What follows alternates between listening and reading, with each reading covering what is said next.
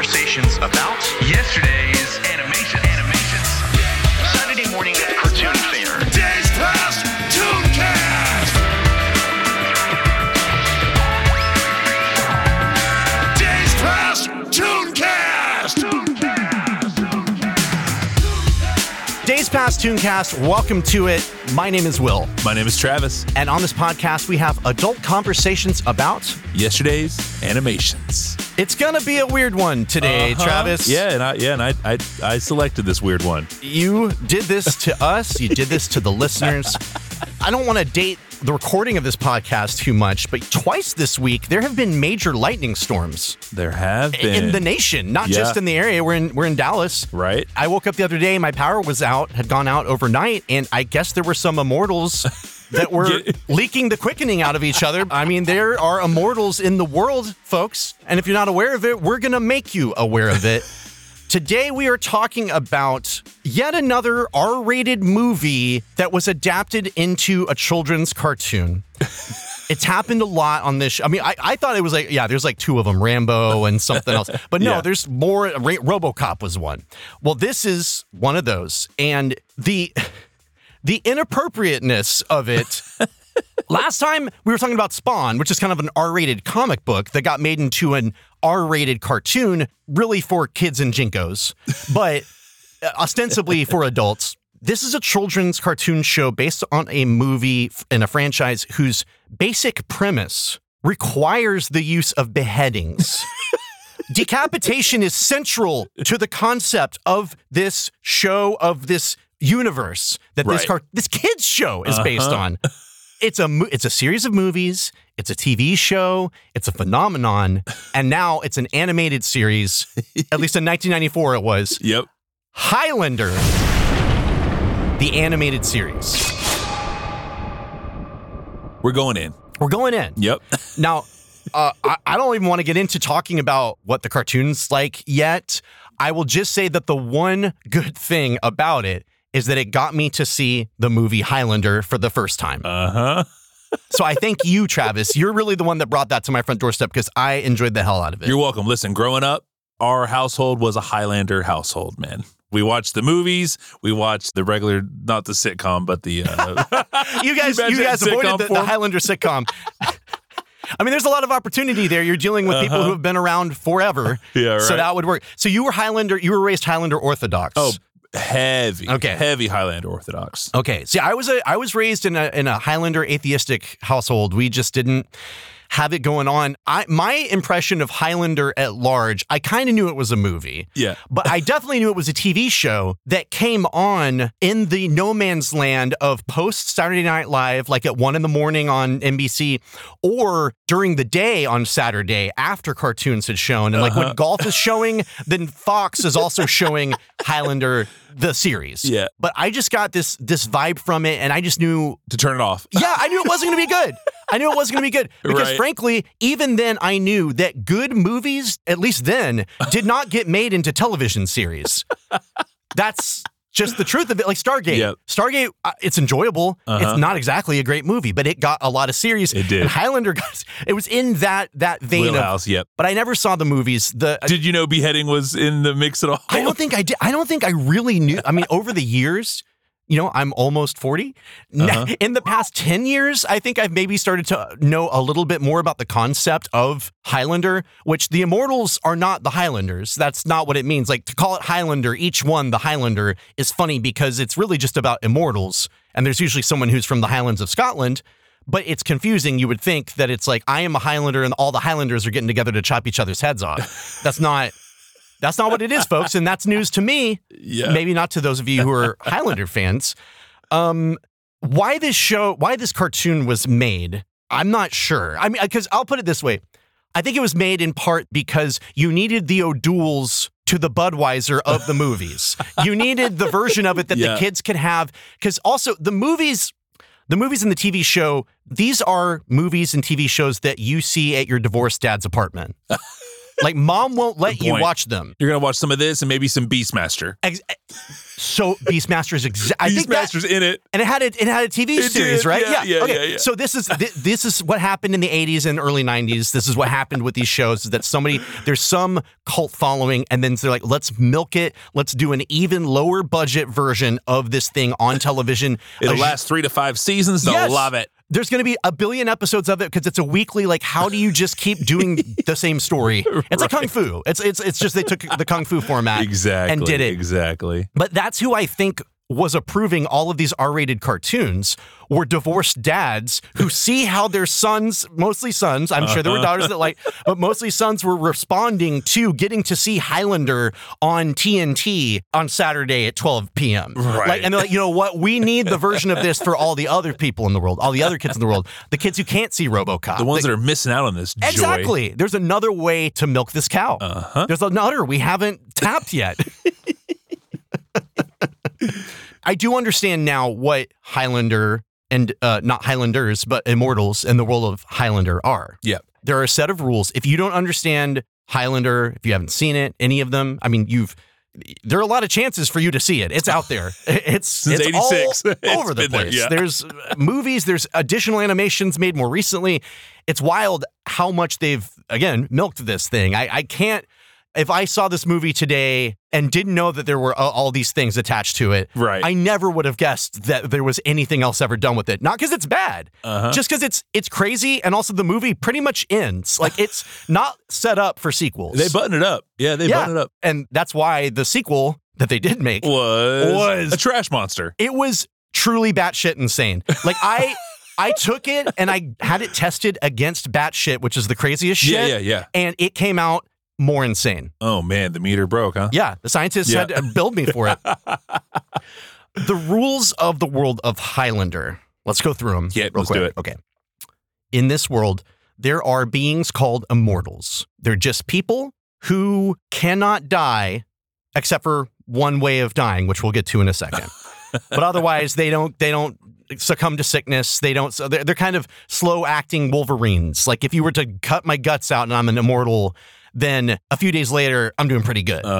They can't have children. Let's keep that in mind, because we're going to get in the weeds a little bit on the specifics of being immortals in Highlander, because they get us in the weeds. If they didn't go into all these details, I wouldn't think of them probably, but man, do they hit this shit over the head. They do. So immortals cannot die except for one particular way, and they can't have kids. So they're just born into this world, and they just kind of keep surviving. And part of the tragedy often of their stories are that they love people, and that they are either rejected by their families once they find out what they are, or they lose their loves over time, if only to old age. This happens in pretty much every situation. The thing that powers the immortals is an ill-defined natural, like nature-based source of energy called the quickening. It's the quickening! This is the quickening! It's a fun thing to say. It gets said a lot in the first movie, for sure. And it breaks a lot of windows, man. Dude, okay, Breaks yeah. so many windows. So yes, when a Highlander decapitates another Highlander, that's the only way to kill a Highlander. Yep. It causes the quickening. The quickening is the energy, and the quickening is also the event in which blue lightning zaps this person and breaks every window From head to fingertip. on just screen. Yeah, they look like they're being abducted by an alien. They're just kind of standing there and they're being lifted up. Don't have windows in the area of a Highlander. If you live near a Highlander, you better have insurance on your windows. Because if there's a quickening, that shit's going nuts. If there's anything electronic, like in the movie, hilariously enough, when you first see a quickening, he's in a parking garage and like all the cars start moving back and forth like they're angry or revving up for a race. windshield wipers are going crazy. One just like drops a bunch of oil out of the bottom of it, like it's an afterbirth. It's just like everything goes wrong. Let's just say that in the area. But when they get that, when the quickening happens, one is killed and the other one who killed them gains their power. And all of his knowledge. And At least, I don't know if that's in the cartoon. I don't know if that's true in the movie. The knowledge thing is in the movies. I really don't know. yeah. Because they know sometimes in the movies to not spell out certain things and to get too specific, which is good. But then other times, man, they just really shoot themselves in the foot with some of the rules that they set up and what they do with that later in other movies. For sure. How many immortals there are on the Earth, who knows? Right. And I feel like the census numbers change for how many people. Yeah. It's really inconsistent. You want to look at the birth rates of immortal babies for certain years. Yes. Because it seems like there were a lot of them in Scotland in the, 1600s, I think is when some of these are set.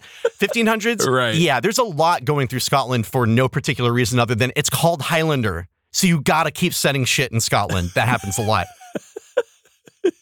You said they shot themselves in the foot. They did. 100%. They really did. They did. At least they shot anyone who tries to make sequels to it in the feet. All their feet are getting shot. No feet.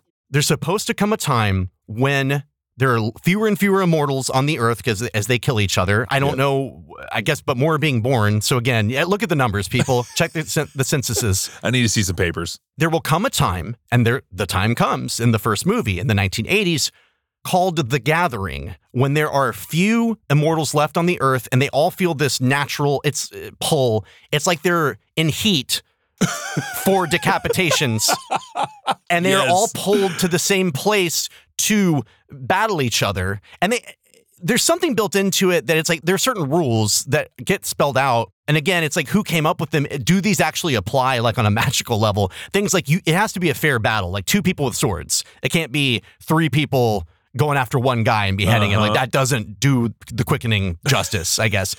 And you can't battle on consecrated ground or holy ground. Holy ground, yeah. Well, who's holy ground? I don't know. Yeah. Like, is it... What religion? Are they Christian? This is not in any of the Bibles I've ever seen. But that is the source of conflict in the first movie, is that the Gathering is here, and now this one particular Highlander, Connor MacLeod, this one immortal, he is a Highlander. Again, it's so fucking hard. It is. He is a Highlander in that he was raised in the Highlands of Scotland. Yep. But this one immortal named Connor MacLeod is having to face off against mostly one main bad guy immortal who has come to New York to kill him and any other. They're all gathering because that's what they know. They got to do it. It's in their blood. It's like they're all booking airplane tickets and, yes, and on kayak. And staying in shitty motels and everything. Well, it's like when the salmon go upstream to mate and to spawn. They don't know why. They just have to do it. And Connor MacLeod is faced with the Kurgan, who is his main bad guy, who's an immortal, and they're gonna have to face off, and it ain't good, right? Until it is, and it's all great at the end. But then you also learn all this background of Connor MacLeod. I mean, the best part of that movie, easily, is that he's hanging out with Sean Connery. The guy. Let's get to him in a second. Yes. The Gathering. These guys are all gonna keep beheading each other until there are only 2 left, and then one beheads the other, and there's only 1 left, because, as you probably have heard, even if you've never seen a Highlander anything, there can be only one. There can be only one. In the end, there can be only one. That one immortal left at the end of The Gathering, they get the prize. Which is just a coffee mug that says number 1. Number 1 Highlander. It's like a bowling trophy. Fake, that has your fake name marble on it. And just fake. Yeah. It's like a $5 trophy. In the movie, they talk about the prize being like just incredible power, that if a bad person got it, that they could hold dominion over the earth. Right. But also, when Connor MacLeod actually gets the prize, he becomes mortal and is going to be able to age and actually live a normal life and not just be stuck at 40 years old, I guess, for the rest of his life. So whether it's a matter of that is the prize, you get to be immortal, or if it's you get power, but what he wanted was to be mortal, so that's what he got. I don't know, but that's the prize. That's what they're fighting for. You're gathering for the prize. But there can only be one, despite the fact that there are constantly immortals running around, and some of them are good friends. That is an awkward situation. It is. Where he spends a whole movie hanging out with an immortal buddy. Right. And they keep talking to each other like, there can only be one. Yeah, so that means at some point, time's coming, bud. You and I, if it comes down to you and me, I mean, I'm sorry, but there can only be one. Yeah, we knew this was coming for 700 years. So let's talk a tiny bit more about the movie. So now that we brought it up and gone through these rules, yeah, the movie was released in 1986. It was written by Gregory Wyden, who was in the screenwriting program at UCLA at the time, so a college student.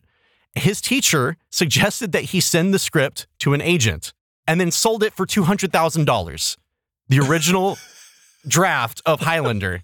I mean, it's just, I know it's a cool thing to me where it's like this unknown person who just had an idea that is original. It's not based on something. It's just a weird fantasy adventure thing. I don't know. We didn't have a ton of like Scottish movies. Like, I mean, I feel like after Braveheart, we've had more and more. Yeah. You know, like You're Scotland is hot. I mean, that is one thing that I think has kept this franchise afloat is that women love Scotland. Men love the whole like manly Scotland warrior thing, but there's Outlander.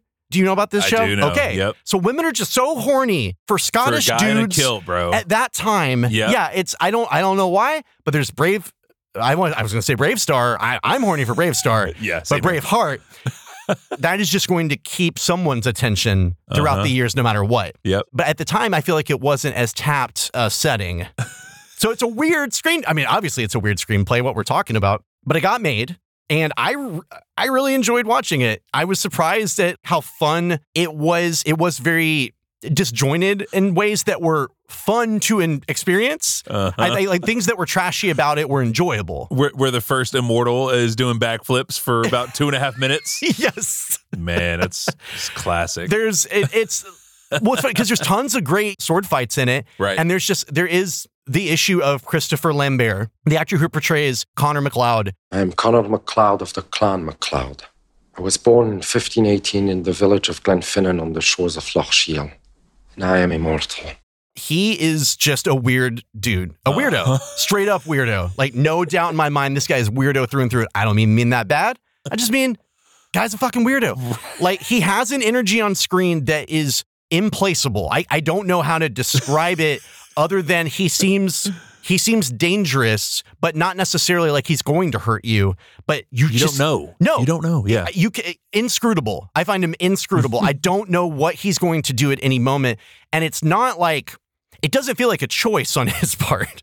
It just feels like that is who that person is. And when he was hired for the movie, they didn't realize that he is a Frenchman who does not really speak English. So how much he understood what he was saying in the movie, I don't know. Right. I mean, I'll tell you this much. He is 100% not Scottish. Whatever he is doing or saying, he doesn't look Scottish ever. He speaks Highlander. His co-star is, as we mentioned before, Sean Connery. Motherfucking Sean Connery. James fucking Bond, you jerk. And this, I'm sure this has been covered 1,000 times other places, but we have Christopher Lambert, who is French and not even affecting an attempt at a Scottish accent, playing a man raised in the Scottish Highlands. And then you have Sean Connery, who is Scottish, Yep. playing an Egyptian-born man by way of Spain, who also is not trying to affect his accent at all, so therefore has a very strong, prominent Scottish accent.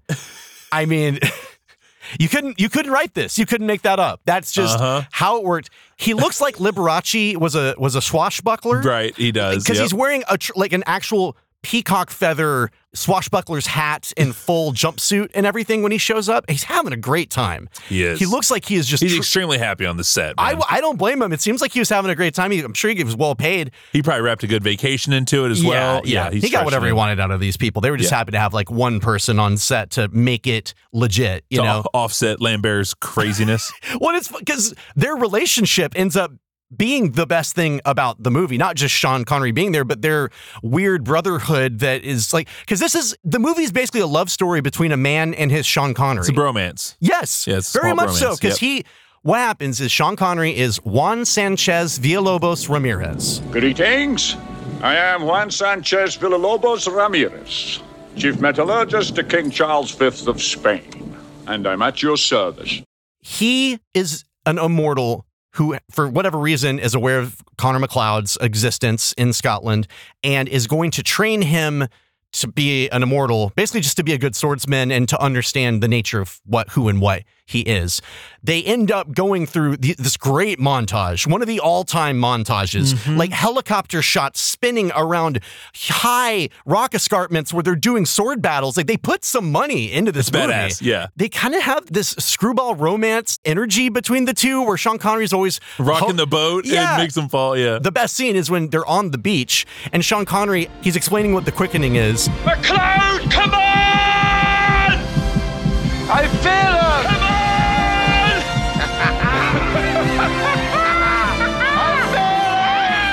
it's just like the sheer joy, and you're seeing two grown men run like children on the beach, and they're in love. Romantic, not, I don't even give a shit. They're in love in that moment. I did not know that moment was tucked away in this little trashy genre film. I'm glad it was, though. It was great. Pure joy. Great. Yes. Now, the best, maybe let's say I don't know, it's going to be like in the top 10 best things about the movie, because there's a lot that I liked about it. Yep. They got a band to write some songs for the movie. They pretty much did the whole soundtrack. Yeah, and they did, and this is a band that's done some other soundtracks. They did the Flash Gordon soundtrack. I know that for sure. It's a little old band. A little old band. Yep. Queen, baby. No, baby. And the song that is the song. Yeah. The one that opens up the movie that they will use anytime they can in the movie or follow-ups. They didn't use it in the animated series, sadly, but like in the TV show, it's there. It's anywhere you can put it. It's called Princes of the Universe. Not Princess of the Universe. Multiple princes of the universe. Apparently, at one point, the screenplay was called that. Princes of the Universe, which Highlander is a better title, but man, the B-movie sound of Princes of the Universe is pretty appealing. It sounds great. Like a lot of Queen songs, there is a lot that happens in it. It's basically an opera folded down into like a 5-minute song. They never repeat like in any part you like. Little. They just carry on. Yeah, there's just so, I mean, Freddie Mercury, I don't know if something inspired him in the idea of the Highlander, or if he just really took his job seriously. Here we are, born to be kings, we're the princes of the universe. So operatic and rockin' in Queen fashion. Fighting to survive in a war with the darkest power. Fighting to survive with the darkest power. Some Dungeons and Dragons shit. It is. This is the best part. Bro, when they hit the credits, I was like, oh, what the? Yeah, I know. It's heavy. They could have just done this part the whole time. That's and then badass, you gotta bring bro. in all the vocals.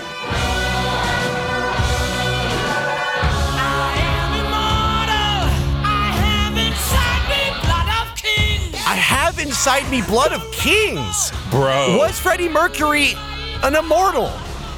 Dude, he was on that yayo, and he was feeling himself. I'll say it. And now this part comes.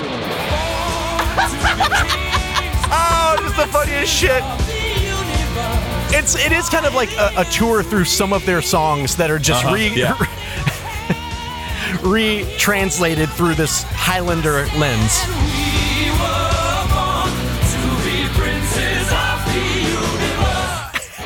Like, he got in the head and the heart of the Highlander. He did, bro. You said, is he immortal? Well, you would have to imagine he was to feel it this truly.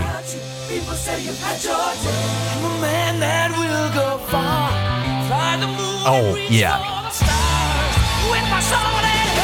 Now we get a little power.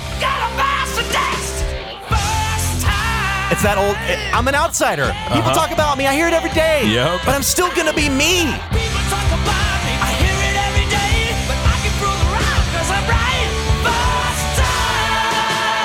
Oh, shit. What's happening? Right? Oh, I got jazz hands now. Oh, get the Jimmy legs. Oh. All right. We're going to cut it there because there's like 8,000 more movements to go inside through. Me blood of king. Yikes. That's a big one right there. Like, you drop that. I don't know. Like, I feel like they asked them to do it and like, I hope it's good. And then they just sent them this and just like dropped the tapes on them like a fucking ton of bricks. And they're like, I don't even know. This might be too good to put in the movie. I have to thank Highlander for making Queen do that song. We wouldn't have that song. I don't know if that song would have ever come out of Freddie Mercury. You're right. Had the Highlander not been written and produced. So thank you for that. Now, you would think that with everybody talking about the Highlander all the time, people are always talking about Highlander. Every day. We're talking about him right now. Yep. And you got a Queen song like that. You got Christopher Lambert sounding like some kind of weirdo. Sean Connery, it's going to be a huge hit, right? Absolutely wrong. It lost money. It did not even make its money back. It didn't do well. But it became a cult hit. It did, yep. And so they made a sequel. I know that happens sometimes, but it seems like it fell way below what it cost to make. And it wasn't even that expensive a movie. Right. So I don't know why, but I kind of, again, thank God it felt did. compelled to, Yeah, thank God it happened. go in. They made a sequel film. I watched this as well. Okay, I didn't check this out. Yeah, I'll try not to go on too long about this. No, lay it on me, man. There's a ton to say about it, but Highlander 2, The Quickening, was released in 1991. Let's have some fun. In all their centuries on Earth, nothing could have prepared them for the quickening. Christopher Lambert, Sean Connery, Highlander 2, The Quickening. It is a movie so bad that the original cut that was released in theaters and originally on home video has been erased from existence. You cannot access it anywhere anymore except for maybe YouTube or some random file sharing thing. Right. They have replaced it with the Renegade cut. The director's cut of Highlander 2, the Renegade version. Bring them home today. The future of your world depends on it. It's jazzed up. Well, or trimmed down by... I'm going to say there's some trims and there's some replacements. The main thing to know, for all the shit that we discussed that we've gone over that's way specific and weird, and it's basically fantasy. It's like, a historical fantasy or something. Right. This movie immediately sets forth the idea that, in the original version, let's say, there's another planet called Zeist. Uh-huh. And many, many years ago, that's where the the Immortals came from.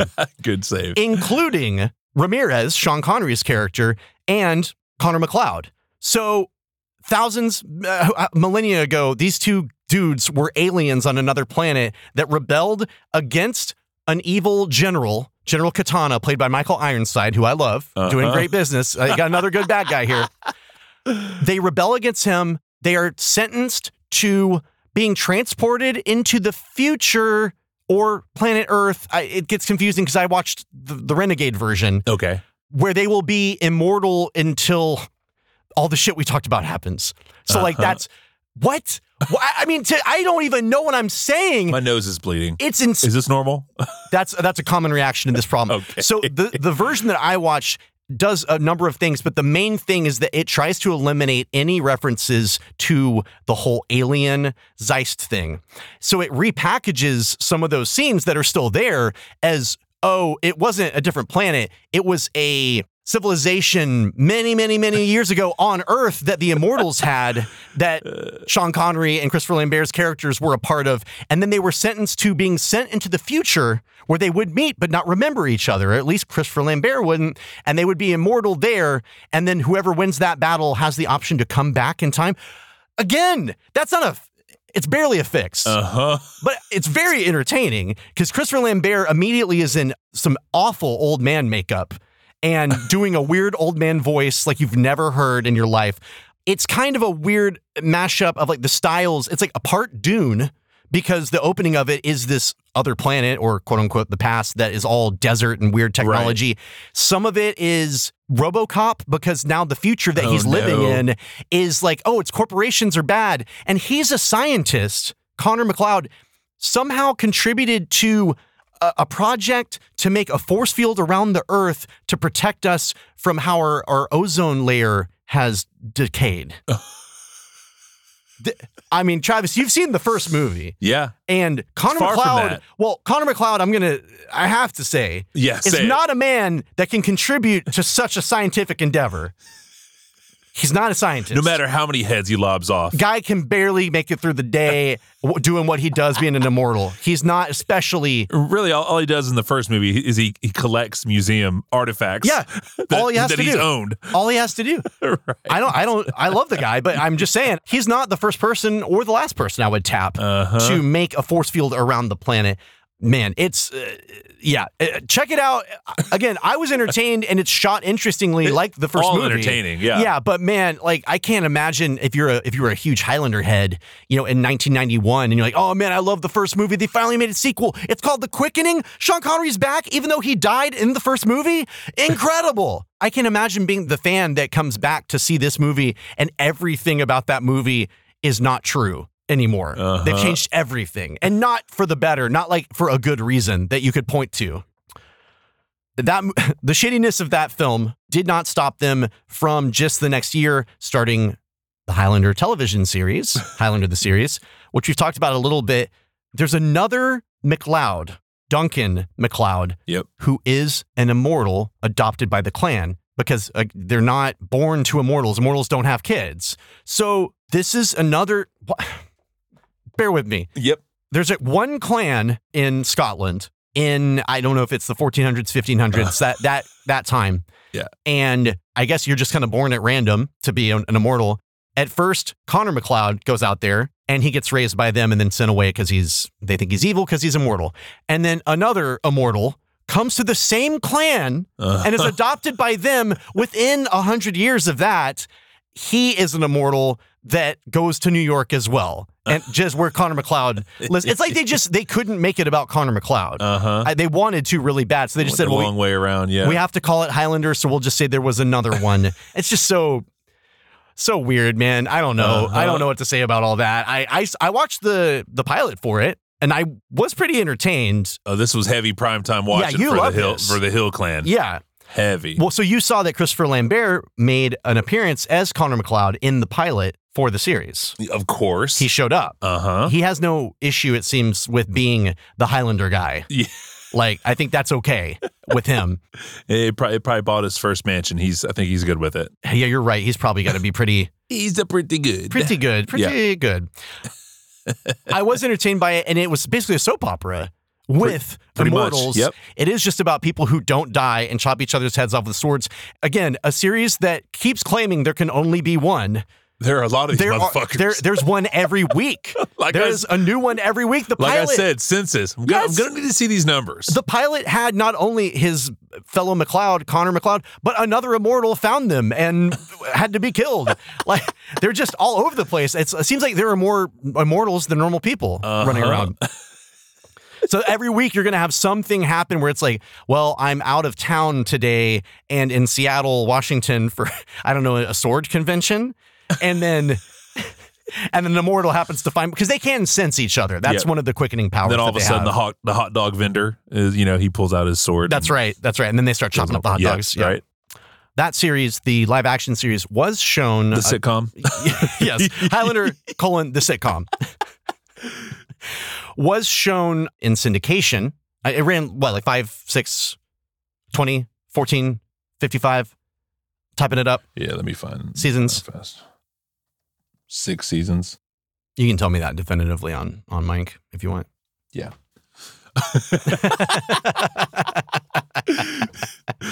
6 seasons, Will. 6 seasons it ran. Syndication, which means wherever the hell wants to show it, we'll sell it to you and you're going to show it. But one of those channels that showed it, and it seems just so apropos, it is the Divorced Dad's channel. USA Network. Baby. When you watch TV, you want to see it all, right? Oh, yeah. Did you know there's one cable network that has it all? Is that right? And you're sitting there watching it right now. Hey. It's USA. Then especially in the late 80s, early 90s, I mean, what more of a divorced dad central of media could you want? Listen, we're going to watch Parker Lewis and then Highlander. How's that sound? You know what I'm talking about. I do. And then followed up by Gladiator. Oh, man. So USA Network, if you are familiar with it now, I don't even know what they do today. I know what they were doing in the 2000s. But USA Network has always felt to me like slumming it. Like you're going to a dive bar because you can only, it's like, it's dirty. You know that the drinks are going to be either watered down or too strong or whatever, but you can only get a certain vibe there. And you don't have to wear your best clothes. You can just show up as is and USA Network will serve you a drink. You got jorts? Put your jorts on and then check out USA. Bring it on in. And as a kid, I thought that I just might see a boob on USA Network. Oh yeah, like they'd slip up and something like I just thought like, look, because they tended to show at night they would show a horror movie they had a lot of stuff. It was a very sexy channel. It's a very sexy, provocative channel.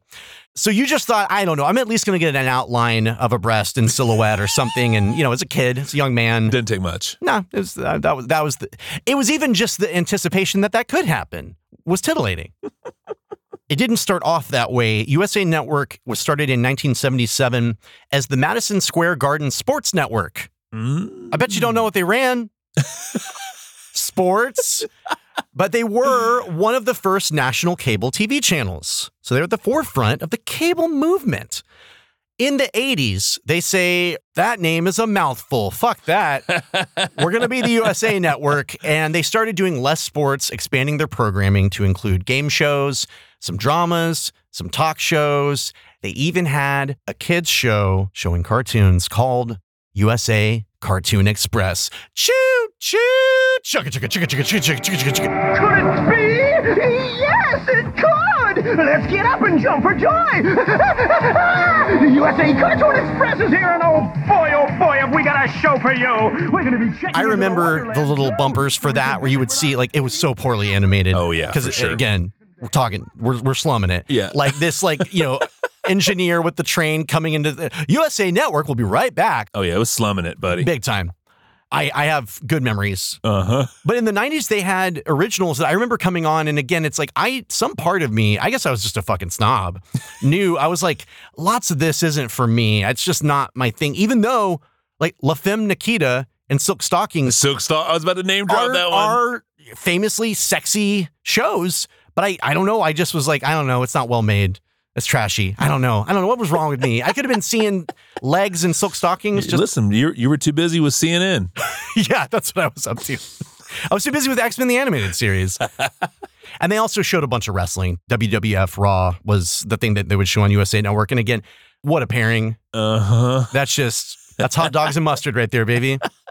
It wasn't until the 2000s that they started to, it's not even like clean up their act. We're gonna pump it up and get a little classier here. It's like no one was asking for that.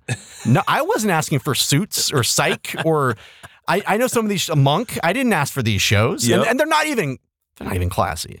They're just classier than the trash that we Silk Stockings or Weird Science the series. Yeah. But in the 2000s, they had their whole characters welcome tagline. USA, characters welcome. All these shows, Monk, Psych, Burn Notice, Royal Pains. This is when USA stopped being USA for me. And it became the machine. I did. I don't know. I don't know if there's a channel. Look, I don't have cable. I mean, you've got the $20,000 Hulu package. You tell me what is the closest channel to a USA Network? I mean, it seems like Spike, when it was around, that was a while ago, but Spike would have been the last close thing to a USA Network. Now it's just so like broken up into streaming services that there's no channel. It's like, if you want that, just go order it up online. Like, go plug in the shows you want to watch. Right. Yeah. Streaming's ridiculous right now. Yeah. Can I borrow some money to pay that bill though? Thanks. No, Travis, you have a problem. Live TV. That's your problem. USA Network, 1995 to 1998, the Cartoon Express had to change with the times because we were in the mid-90s. Yep. And that means that things were getting a little more extreme.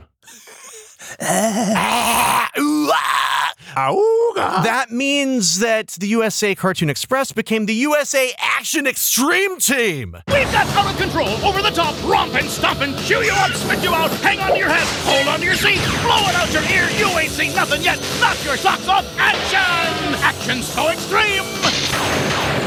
It can't be contained.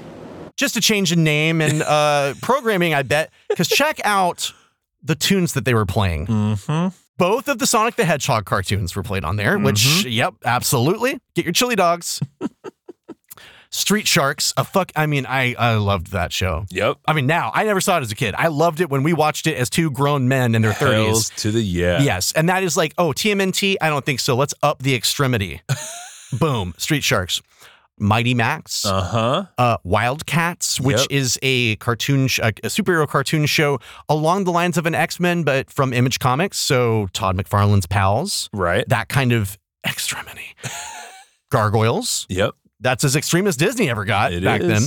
Street Fighter and Mortal Kombat. Somehow they got both of them enough room for both Ryu and Raiden. That's extreme. Played by Christopher Lambert in the Mortal Kombat movies. Yep. Sadly, not an appropriate role for such a French man to play such a Asian man. A non-French yes, man. a non-French man by all. I don't know. I mean, he certainly was never going to change his accent, luckily. Thank God.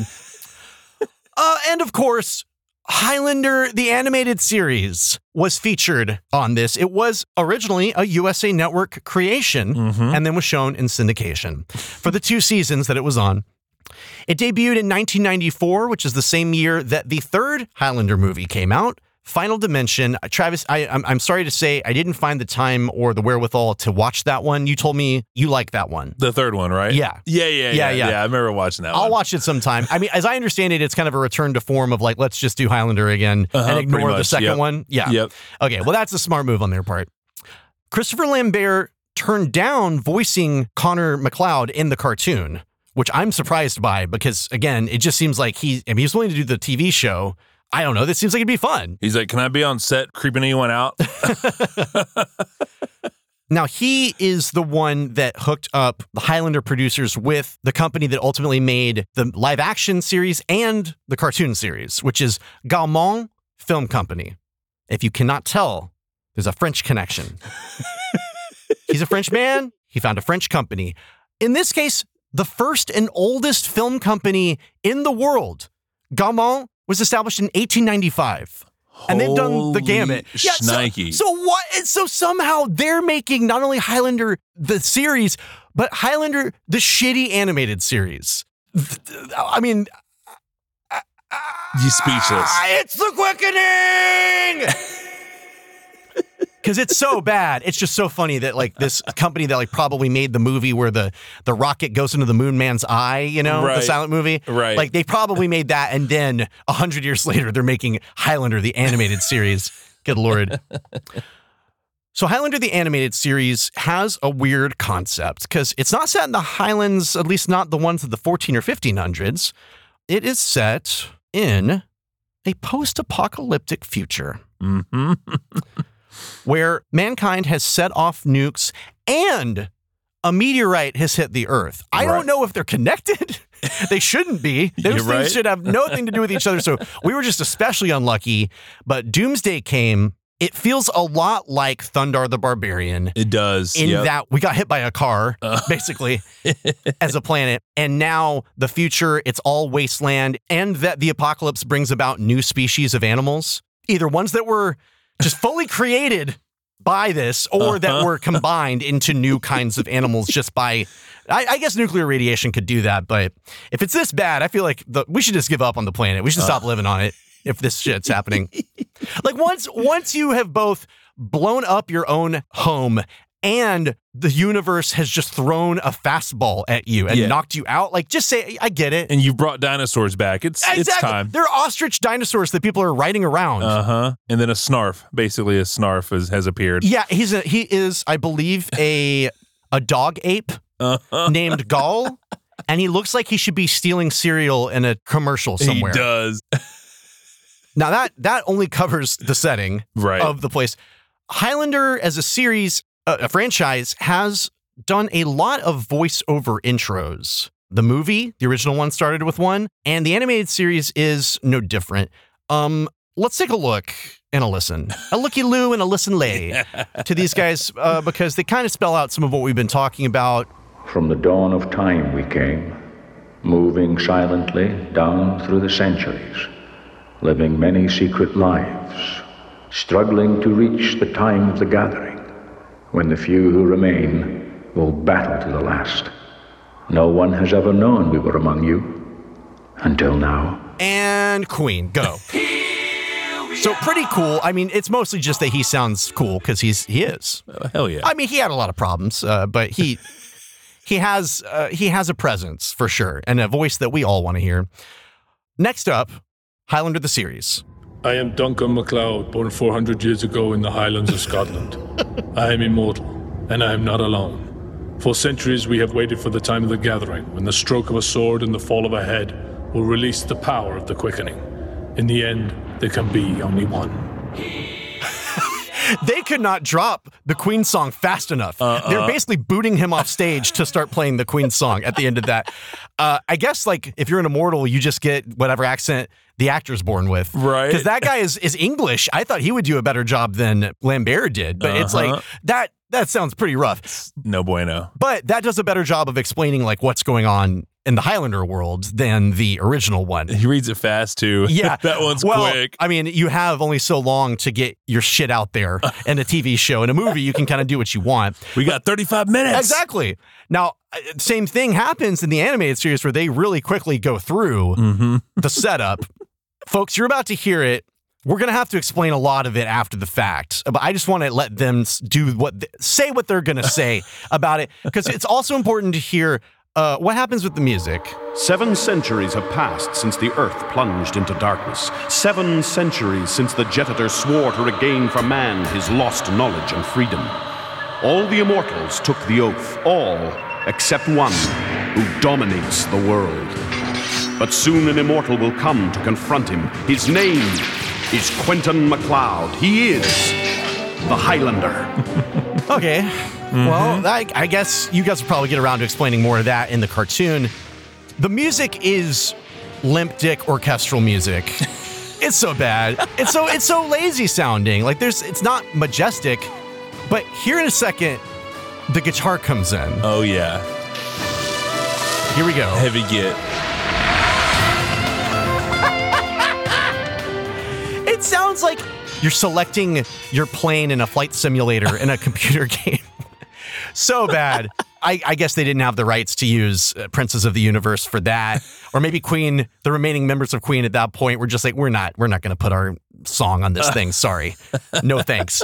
But music aside, not the worst VO, I guess, in the world to start it off. Yeah, not horrible. But there's a lot of questions of like 7 whole centuries after terrible things happen to the planet Jetitors. What's going on? They barely talk about Highlander stuff, and it's called Highlander, the animated series. So I guess we better figure out what's going on here.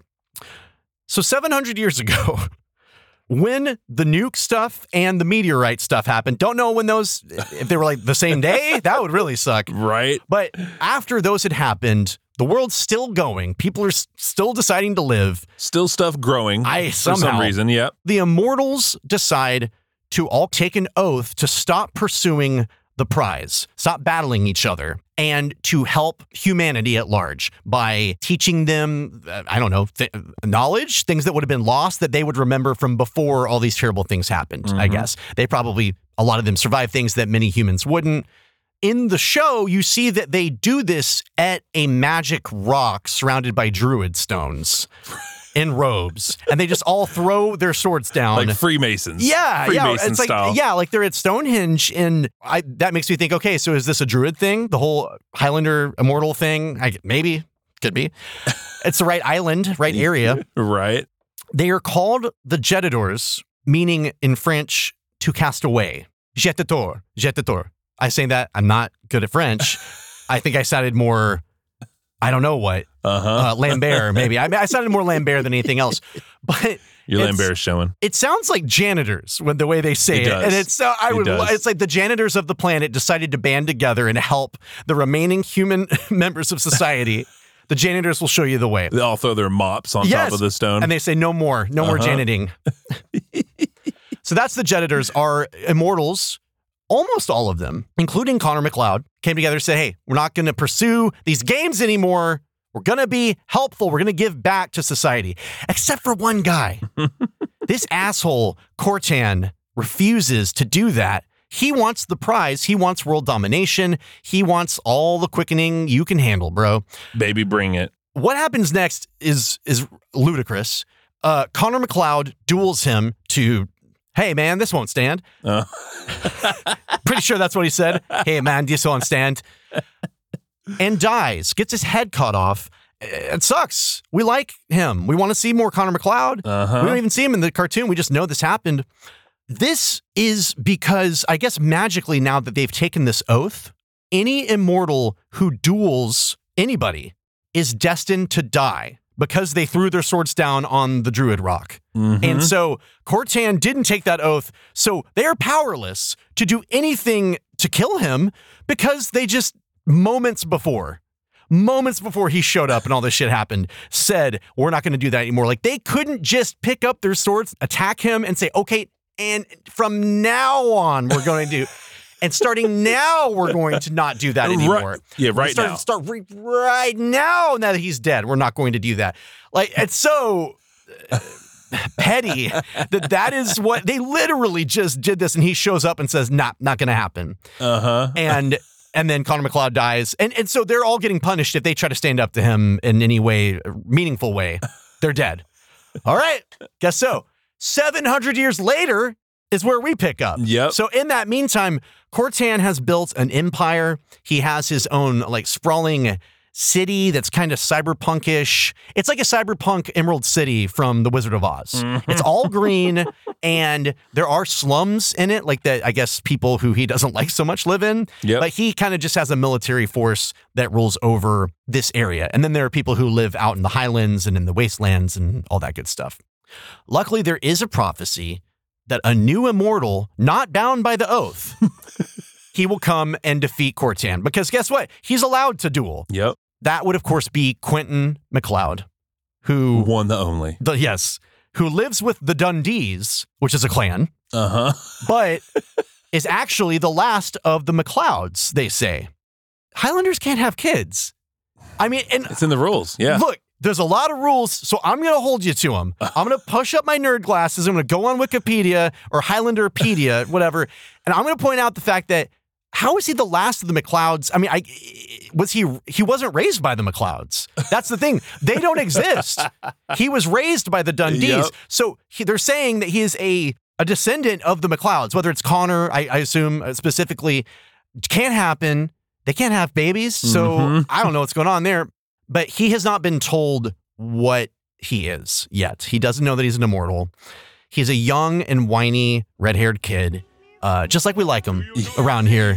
We love him. I am Quentin McLeod, and I am not a child. I swore to my mother to free the Dundees. I intend to keep my word. I guess the Highlands just make the best immortals. That's the lesson we're learning here. It's like the only immortals of note that are good for the planet are Connor, Duncan, Quentin. These are your guys. They all come from McLeods.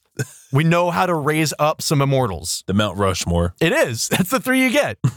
And then Christopher Lambert, not in character, is the fourth one. Yep. His face is already up there as Connor, but then he's on the other side too, smiling. Yeah. But he's wearing the Raiden outfit though.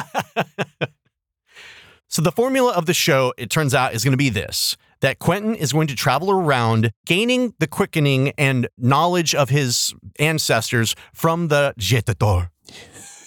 Not by cutting off their heads. There is no beheading in this cartoon on screen. Right. There is implied off-screen beheadings, which is great. I don't blame them for not showing that. We did just come from Spawn, where people were just like having their faces blown off by grenades, and like elbows their broken. Yeah, through the skin, teeth just ripped out by the root. We're not getting that. So it is USA. I thought they might show us a little bit of that. Just one cartoon head, no blood. One frame before the head comes off, and then cut it. He doesn't cut off their heads to gain the quickening from them. It's such like PBS Barney bullshit. It is. He goes to them, becomes friends with them. They will hold his sword together and willingly give him their quickening. And then like a jewel that each of them has on their belt or something will dissipate. And now they've become mortal. They've given up their immortality. They don't die. They don't lose their head. They don't even lose their knowledge. It's not like their minds are erased. They just pass along their energy and knowledge to him. They replaced decapitation with shaking hands on the show. So that's what you're going to get. You don't even get heads cut off in this thing. But it's going to be like Kung Fu. He's going to travel around to each of these little places and try to get all these immortals. Like, that's the thing. That's the thing that's driving the action, is he's always seeking more immortals to gain more power and knowledge. So every episode, new place, new immortal. And that is true in the first episode. The premiere, Last of the McLeods, it's called. And this is where we can start talking about how shitty the show is and how there's just so many elements that you just don't want, you know? Shit bomb. So many things you don't want in it. It's not poorly animated. The designs are ugly. Like it's just. I mean, you fell asleep during it Twice. Okay. I watched this 2 and 3 times. Sir. Okay. Yeah. I don't blame you. I was really upset that I had to watch the first episode a second time, and then the second episode a one time because I had been long enough. I didn't remember what happened in the first episode, so I needed to refresh, and don't need to do it again. Never will. Quentin has a kid sister named Clyde. What if he did? He's an immortal, isn't he? And what good is that if he can't help out the people he loves? No one wants this. We've already got an annoying teenager who's not even like cool. He is learning in the show like he's just a whiny kid with another whinier kid that's smaller than him that doesn't even fight. So who's that for? Like some like the 13-year-old and she kid. has a pet. Well, she has the ape cat, ape dog. They live in what they call the Highlands. I don't know if this is formerly Scotland or if we've just fallen into clan life post-apocalypse, but that's what they call it. It could be just the Highlands of like, I don't know, a mountainous area outside of Colorado or something. Right. Like, who knows what it is now? It ceased to be that 700 years ago when the Earth failed. When it called it quits. Yeah. We first meet Cortan in this episode. He is sending soldiers out to the Highlands because they have to establish as fast as possible how evil he is. Someone says, like, basically, like, the machines in your city aren't working as well. Why is that? Not enough slaves. Why did my searchlights dim? It's the slaves, Lord Cortan. There aren't enough of them. Then Arak must find more, wherever he can. Send him to the Highlands. Eternal power to Cortan! Now, Cortan, as a villain, like, he just looks like a spaceman, like in a black suit with like big green shoulder pads and stuff. He's not scary. He's not a cool design or anything, but it's especially a fall down from the bad guys we had in the movies. Oh, for sure. Because we had Michael Ironside in the second one, who played General Katana, which, if nothing else, it was just him being weird and evil and kind of like jokery. That was great! Yes! This sure doesn't look like Kansas, does it? But then the first movie, the original, you had the Kurgan, played by Clancy Brown, who's a fucking great actor anyways. He's a great voice actor. Yeah, he's been in a lot of the cartoons we've covered, usually as a bad guy because he just has this deep, rumbly voice. But the character that he played, the Kurgan, he didn't have a lot of background. He didn't need it, just so much personality and physicality. And funny. The preacher in yeah, the saying church. shitty things to a priest and nuns and making a scene for no reason, just because he thinks it's fun. I have something to say.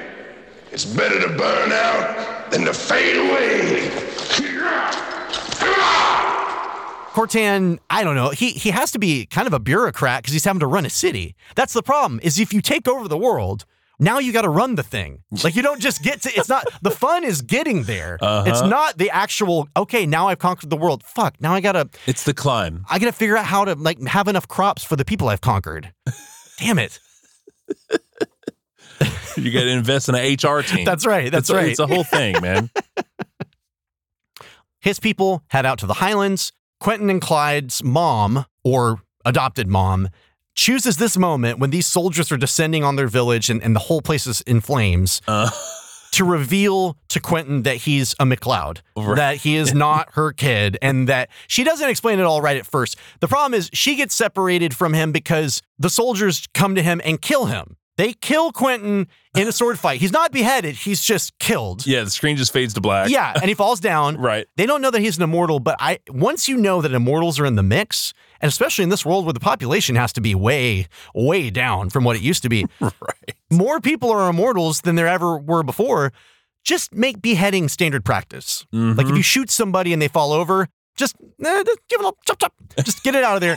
Because and they don't do that here, and that's, Quentin survives. He wakes up, returns to life. His mom is dying next to him, and she explains what being the last of the McLeods means. Of course, again, it doesn't make any sense. Immortals can't have kids. We're going to jump right over that. But she makes him We're promise. going to defy all rules that have been set. Yeah, in a franchise that is defined by a set of rules, if nothing else. The number one rule, there can only be one. They're constantly breaking that rule. That's never adhered to. Immortals population. They're flouting the rules. 578 million. That's right. Mostly immortals.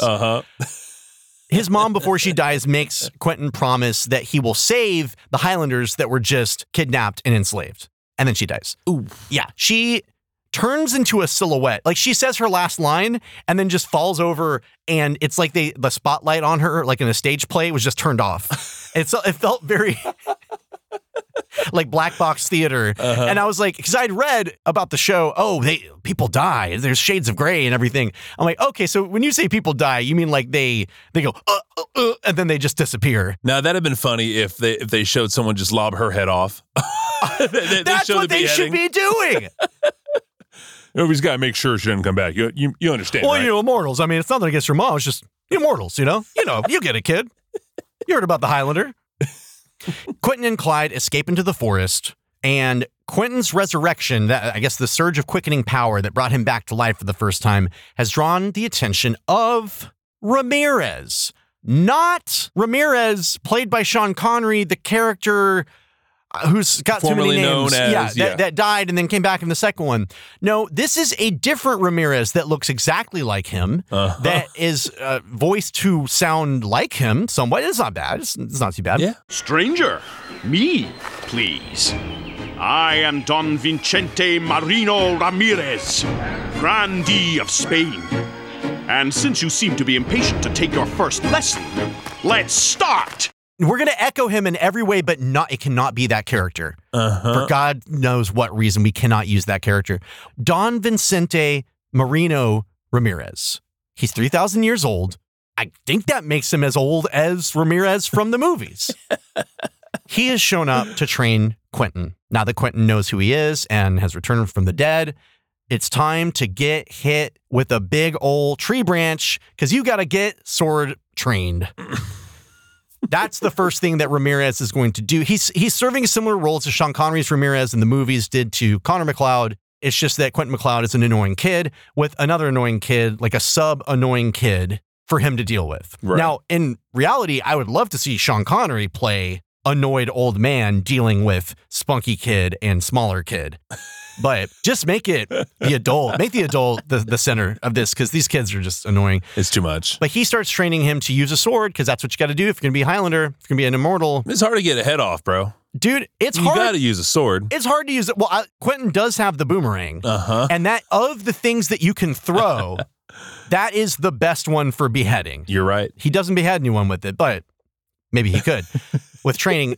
But yeah, you got to learn to use swords, which it's got to be really tiring to wield a sword. For sure, I would fucking hate it, because I have a problem with, I want everything to be symmetrical, like on me. I want to feel symmetrical, you know? And so if I'm wielding a sword, that one side of my body is going to get all the workout. I've been working with the trainer, and I'm finding that my left arm is stupidly weaker than my right one. Like, I will be just like pumping away with my right arm. My left arm can barely move. Can barely move on the thing. It's so crazy. So like that would only get worse using the sword. Well, yeah, if you had a sword, you'd have to use both hands. I would have to become ambidextrous with it. This is right. Yeah. Or maybe just train with my left. Because my right arm could probably just do it all the long day. Muscle memory. Yes. I would hate that.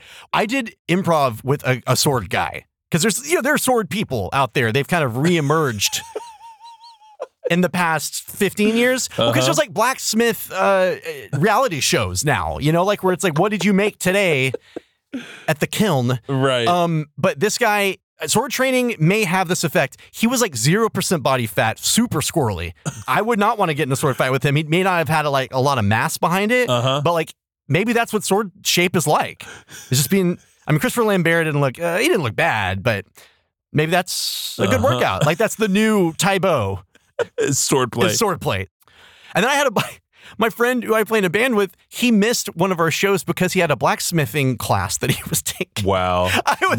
He'll never live that down.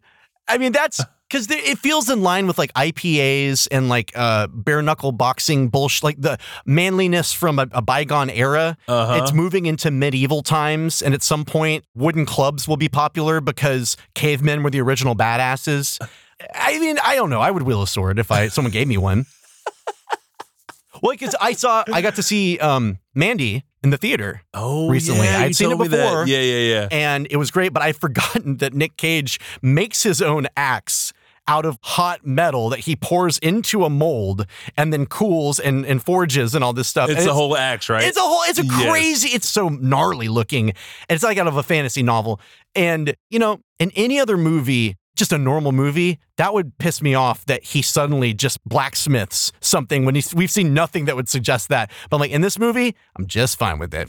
If that proof that I will accept whatever you give me if I'm entertained, I'm entertained, if I'm interested, fuck the rules. I don't care. Such a good movie. Oh man. Ready for Mandy the cartoon. The animated series. You imagine that? They just like messed up his girlfriend's hair. They like cut her hair short. That's what we need to be going around Hollywood pitching is how to kidify these R to X rated films and how to get them in front of kids. Because cartoons, kids love cartoons these days, right? Right. Hey, Mandy would be a great first start. Yeah, if we can crack that one. I mean, the motorcycle guys, they kind of write themselves in. Like you don't have the blade dick on one of them and you're pretty much there. Like just crank down the scariness by 2%. And 2 to 3%. Don't have them watching hardcore pornography in the fucking their apartments. Just say that they're they were rejected when they were young, and then it's like that's a lesson you have to make friends with them. And then Nick Cage, I'm gonna tell you, he'd probably voice it because he's trying to collect his money back. I was about to say he would show up for that and he would give it 100%. I saw the new Nick Cage movie. It's fun. It's not great, but he gets it. He gets the joke. You didn't know until this. Oh, he gets the joke. But yeah, we'll call Nick, see what he wants to do, if he wants to be in on the scripting or anything, or the pitch process. Mandy, the animated series coming soon. Ultimate pitch. Yes. He would just walk in and just slam the he would have axe right on the table. Well, like if we had to, like for the scenes where his character would be wielding the axe, he would wield the actual axe in the studio to get like the reactions, all the excerpts, like, ah! I'm telling you. So Quentin's getting trained by Ramirez, but they got to take care of this enslaved Highlander situation. One pit stop real quick. Yeah. Before they can really get to the rest of it, Ramirez leads Quentin and Clyde to the slums of Magonda, Cortan City, to seek out an immortal named Mangus.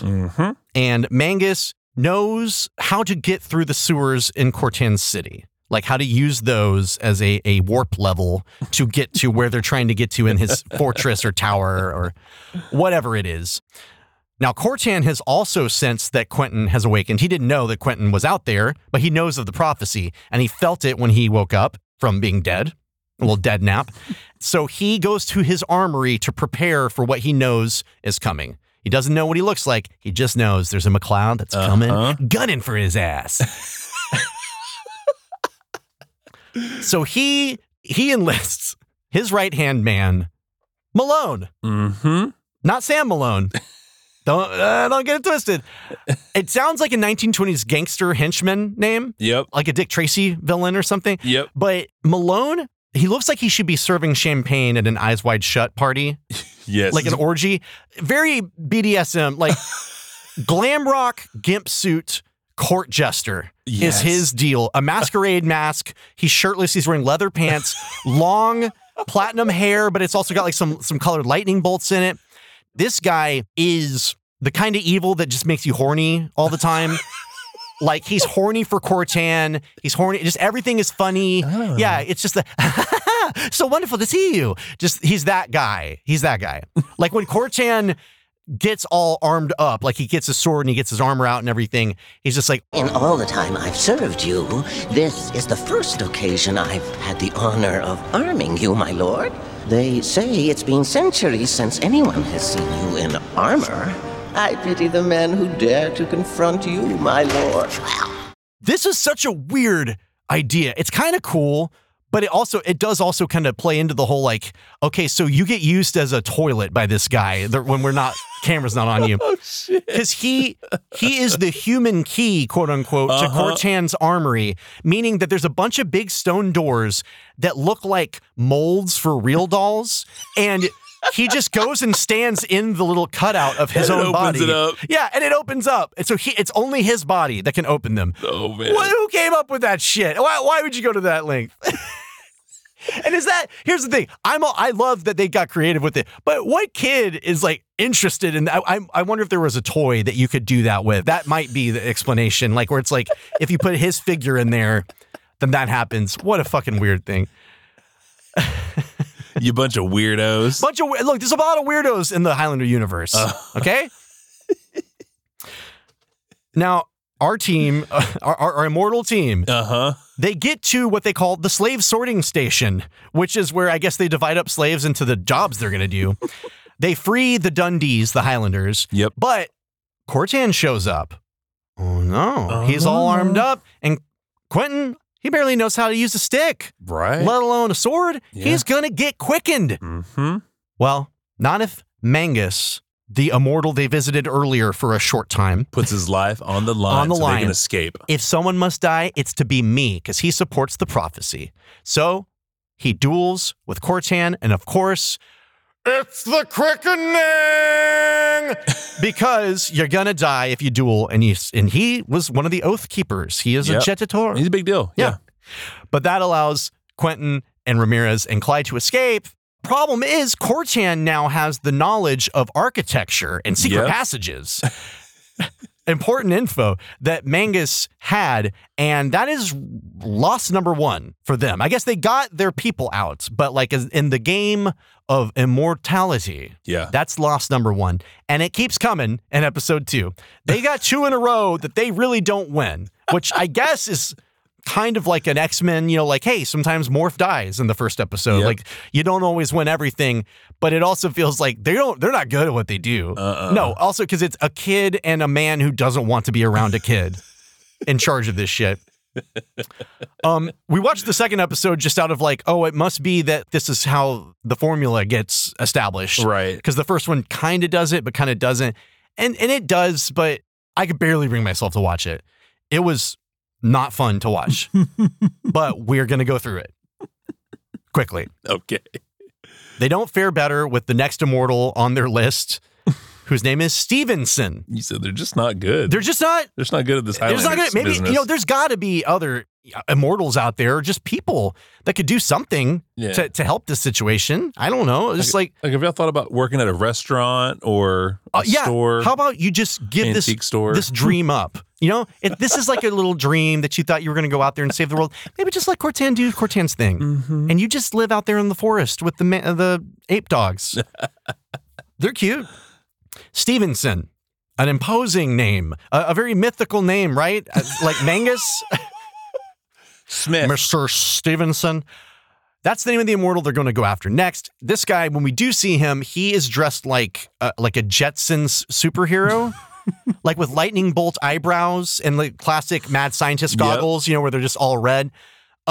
He, at some point in the past, transformed a hydroelectric dam into a giant library study area. And he has blueprints for Cortan's city. They are so focused on getting information on that city. Like that's what that last guy basically had. Right. And now they want to go after it here. They go to visit the library, and there are people, adults and children, that are writing with quills, like quill and ink, by candlelight. It just looks like steampunk heaven, because everybody has the fucking goggles on. Everybody does. And the adults look like they're library police. That's what the function they seem to serve, is just keep the kids that are writing the shit down, keep them writing, keep them studying. It's an enforced detention situation. Our team is led by a hooded guide. They give them food. They're poisoned. And we reveal that the hooded person is a woman named Arya. Yep. She works at the library. Sounds like I'm pitching like her as a date to somebody. Now, her name's Arya. She works at the library. She likes walks on the beach. She's a very sweet girl. Do not eat what she cooks for you. She will poison you. She reveals that she had to betray them because Cortan had kidnapped Stevenson. Cortan has captured Stevenson. They said I had to do it to save him. And Cortan's men show up. They take Quentin. Arya goes with them. You two take care of McLeod. What are you gonna do with him? Hand him over to Cortan, of course. What about Stevenson? Don't be so curious. Get the sword and follow us. And move it! Later, Clyde and Ramirez wake up from the poison, and Ramirez realizes that Arya left in breadcrumbs a symbol of where they were going. Oh, she's not so bad. She doesn't want to be in this situation. The symbol she leaves, he says, is the symbol of Magonda, the city. It is just the letter M. Just like M spelled out in lima beans, basically. Ramirez goes ape and tears the library apart looking for the plans to Magonda's generator, I guess, of the city, and beats up all of the librarians. It's so funny because they're like running around with whips and stuff, but this does feel like the most Sean Connery thing he's done because he was a bit of an irate guy. He was pretty loose with his fists. We all know this. He beat his wife famously, and so him just beating up librarians, that seems right up there on the list for him. Yeah. Especially after like a bender. But one of the kids in all of this, one of the kids that's working by candlelight says, hey, I know where the plans are. And he leads them to the plans. Now they know how to get into Magonda. Ramirez is going to go do that and save Quentin, the last MacLeod. Meanwhile, at Magonda, Quentin is brought in and Arya just decides to not go through with it anymore. I don't know why she had to change of heart. Probably because Quentin's kind of a cutie. So like there's a little bit of friction, good friction between the two of them there. Little meet cute. Yes. So they break free, but they are in Magonda. They have to slide down a sewer pipe to escape. Super Mario Brothers. Style, yeah, it's another warp. It's another warp. Yep. They're warping. I'm warping over here. Ooh, throwback. Down in the sewers, they are faced with, it's either a trash compactor or a fan, but it's moving at them like, you're in the typical TMNT sewer where it's like, it's a circular tube that you're in, and this thing is coming at you, and it's a fan that's going to chop you up. That's going to make minced meat out of you if you don't watch out. Ramirez breaks into Magonda, takes out a soldier, and puts on his uniform. It's the classic, I'm going to dress up like the bad guy, wander around on the Death Star dressed up like a stormtrooper so that I can fuck with the place, get my friends out of here. That old song and dance. Hey, at this point it is. It probably happened before then, but Ramirez is setting up all these little dust sacks, like little pixie dust sacks, all around this generator. It's like medieval C4. And he blows up the fan trash compactor thing that saves Quentin and Arya. And they confront Stevenson, the immortal who's been kidnapped. With the cool name, yep. Yeah, oh yeah, cool guy. Old Stevenson. It turns out, Stevenson, he wasn't kidnapped. He's just an asshole. I must remain immortal. What about the oath? The Jetatar's oath? It means nothing to me. My library will contain all the world's knowledge, so there is no need for the Highlander, or you either. So he's been there all along, and he wants to be there. He wants to be with Cortam. Selfish bastard. Seriously. You think some people, you live a long enough life, you get over the asshole part. Not this guy. Not this guy. Cortan, his people all show up. It's going to be a showdown. They're outnumbered. Ramirez, though, threatens to blow the place up with booby traps. And it's always funny to hear a grown man say booby trap, unless they all walk out scot-free, which Cortan immediately gives into. He just says, yep, don't blow up my city. I need that. I need this place unbooby trapped and unblown up, please. So now I totally thought it was going to be like a moment to be like, hey, see how cool and tricky Ramirez is? He didn't even set traps. Like at the end, there's going to make a joke like, I didn't even do that. And then, no, they just walk out. It's like, the little details that could add, personality to all of it, they're just not there. It is just plot and bullshit. Now, the story ain't quite over because Cortan is mad at Stevenson. He blames him for letting the booby traps happen. He imprisons him, and then they cut to the building they're in right as he beheads him. Lightning strikes. It's the quickening.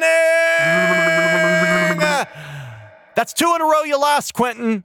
Shape up, dickhead. Or shove it. So they lost that knowledge and power too. But Ramirez has a way around that. He has a book from the library that covers all of that knowledge. And he throws it at Quentin saying, you got shit to learn, buddy. Highlander isn't about assigning homework. It's not about learning lessons. It's about men who love their brother immortals running on the beach, chopping heads off, letting the quickening run through them, losing loved ones, being tragic. It is not about this. No, it's not learning. It's not a PBS Wishbone episode. So I remain great. Travis, I'm not mad at you for choosing this one. I'm not mad at you. And I am grateful to you and the Tune for introducing me to the Highlander movie and the second one. Enjoy the second one. Hey, it's pretty good. I like the second one. I like it. But I did not enjoy this show. And I want to put it in the incinerator with Dino Saucers and Moo Mesa and any of the other tunes that we have retired. Yep. Are you okay with that? Yeah. I'm okay with that. So imagine that we're taking like... Now listen, Yumi will still have Highlander movie watching parties. Absolutely. But the cartoon, I'm good to never see it again, ever. Look. Ever. Imagine, those like in Ozark when they burn bodies? Yes. Okay, so we're taking like a whole box set of the animated series, Highlander the animated series. The doors, all 40 episodes. Yes, the doors swing open, metal doors. You see the flames. Yeah, it's on the platter. Yep, we're pressing the button. It's going in. We hear the fizzing of the fire as it burns the discs. Oh yeah, the information it pops up, bubbles. Yes, yeah, and then the doors shut, and we put it to rest, unless Christopher Lambert or Sean Connery's ghost want to come on the show and talk about it. Then we'll resurrect it for that only. I'll back that. That's a deal. Gentleman's agreement. Yep. I'm like, wait, Moo Mesa's never coming back? Like, wait a minute. Well, since when? Since when, man? Hey, Bubba. Since when? I got the two toys over here. Oh, man. Since when that happened, man? I love Moo Mesa, man. Yeah, man. I love Moo Mesa. Thank you all so much for joining us here today on the Days Past Tooncast for just a little quickening. Just a little quickening. I hope you all have found out that you're immortals and that you'll just continue to listen to our show forever and ever. Because Travis, you and I, we may not be Highlanders, but we are eternal. Most definitely will. And if you want to run on the beach with us and scream about the quickening and the feelings of nature, head over to Apple Podcasts or Spotify or wherever you're listening. Give us a 5-star review and leave a written review. It lets all the other immortals and Highlanders out there know that we exist and they need to listen to us. Check out our Twitter and Instagram at DPTooncast. And also follow our bromance over to our website, dptooncast.com, where you'll find all of our podcasts. It's beautiful. Travis and I have been seeing a couples counselor over our bromance.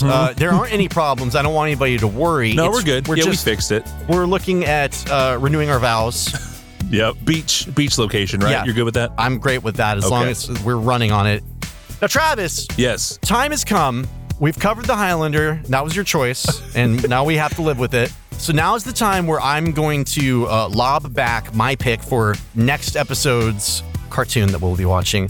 And we just had Spawn, which is a great, bloody, dark, thriller of a cartoon show on HBO, and then followed up by this, which, while not that, based on some mature viewing that we had with 19 series.